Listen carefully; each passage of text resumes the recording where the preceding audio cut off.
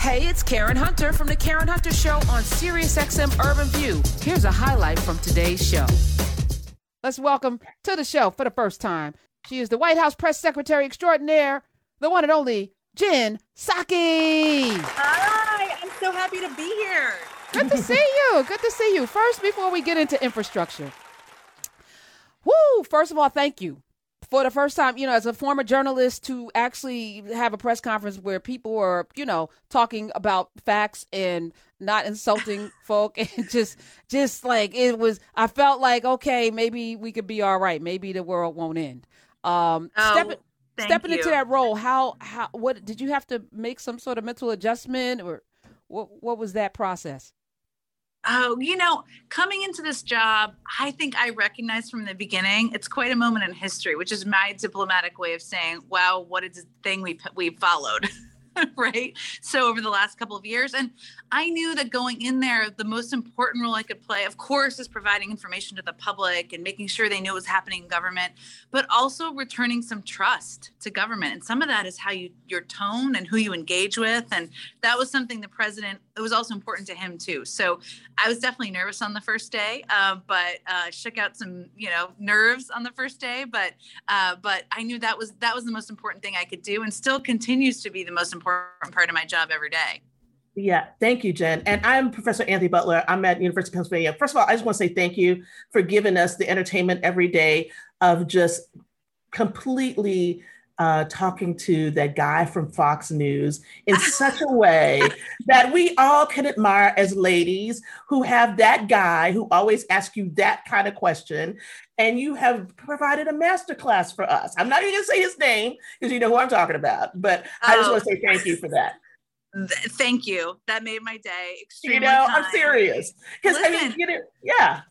Yeah, I feel like, and you guys know this from doing what you do. I mean, one of the most important things we can do is make sure people get accurate information. And that includes refuting questions that have a false premise or are sharing false information, because people are looking to the briefing room to figure out what's happening, what government's doing. And, we can't let sometimes propaganda-laden questions stand. So we have a good time in there, but I try to do it with respect. I mean, part of it, which people I think know who pay attention, is that back and forth is a healthy part of democracy. That's democracy happening, and we can disagree and we can have an energetic conversation, shall I say. But reporters in that room are doing their job, and I'm doing my job. And part of that back and forth is democracy working. Yeah, exactly. And so I really just wanted to commend you for that. But here's the thing. Do you think the White House Correspondents' Dinner is ever going to come back? I mean, that's the other question I have to ask before we get to the real hard stuff. Yeah, I think so. They really wanted to do it, I think, in the summer, but it just felt too soon with COVID to them. I mean, they obviously make the decision. So I don't know when it's going to be, but it will come back. Nerd Prom will be back. I'm going to hold you to that. Yeah. As a person that's been in the room several times with some great comedians up there, including Barack Obama, I'm looking forward to it. So, yeah, he was the best comedian in the last. Wanda Sykes wasn't bad, neither was Larry Wilmore. Anyway, Jen Psaki is here. 1.9, let me get the right number right. $1.2 trillion. That's a lot of money. $1.2 trillion. Where's the bulk of this infrastructure money going? Well, the bulk of it is going to really rebuild roads around the country, railways, public transit, and bridges. I mean, look at what's happened, even recently over the last couple of days with the bridge collapse right around here, around 295. I mean, bridges need to be repaired, roads need to be repaired, railways need to be repaired. But there's a good chunk of the money that also goes to making sure broadband access is available to everyone around the country. And we know from just the last year and a half that the lack of broadband access was a big divide in the country, right? A big divide, and almost led to more inequality, because kids who were just trying to go to school, right, be a part of their classroom, who didn't have access couldn't, or people who were trying to work from home. So that's a big part of it as well. Another chunk of the money is going to go to rebuilding pipes around the country. There's still too much lead in drinking water in a range of communities, but that also will help create jobs. So that's another piece of the package. But it's really a core physical infrastructure package, something that has been long overdue and is much needed. I don't know that anyone would argue that point in this country, but it will also by rebuilding all these things, we'll create jobs, but we'll also be more competitive overseas with other countries. And that's important too. Yeah, it really is. And one of the questions I had about this package is about climate change, because this is becoming a very big issue. And I'm thinking about those of us who have lived on the coast before. If I'm thinking about Texas, Louisiana, Miami, all these places are sinking. What's in that infrastructure package that's going to help people who are on these coastal areas, who are subject to the erosion and all these other things? Because that's a really important piece of this, I think. Yeah, that's such a good question. Part of what we want to do when we rebuild our infrastructure is make them more climate resilient, right? I mean, just look at, you mentioned a lot of important communities that are hit by this.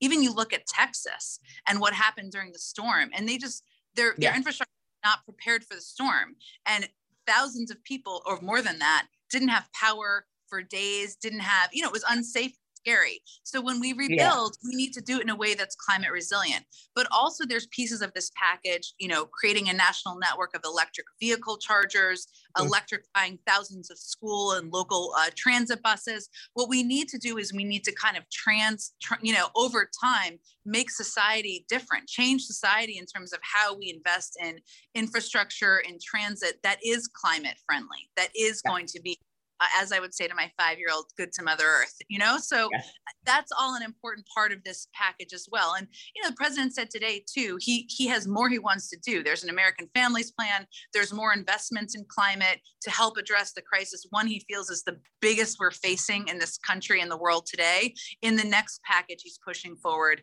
that he wants to happen in tandem. We're talking with Jen Psaki, White House press secretary. Of this $1.2 trillion, $400 billion will be going towards home care services, which is important. Also raising the salaries of people who are home health workers, which we've seen during COVID. We need more of as our country ages. What was left out? There was a compromise, clearly, right, to get there bipartisan. What was really important, or I won't say that because you won't answer. Let me see how I can phrase it so I can get an answer.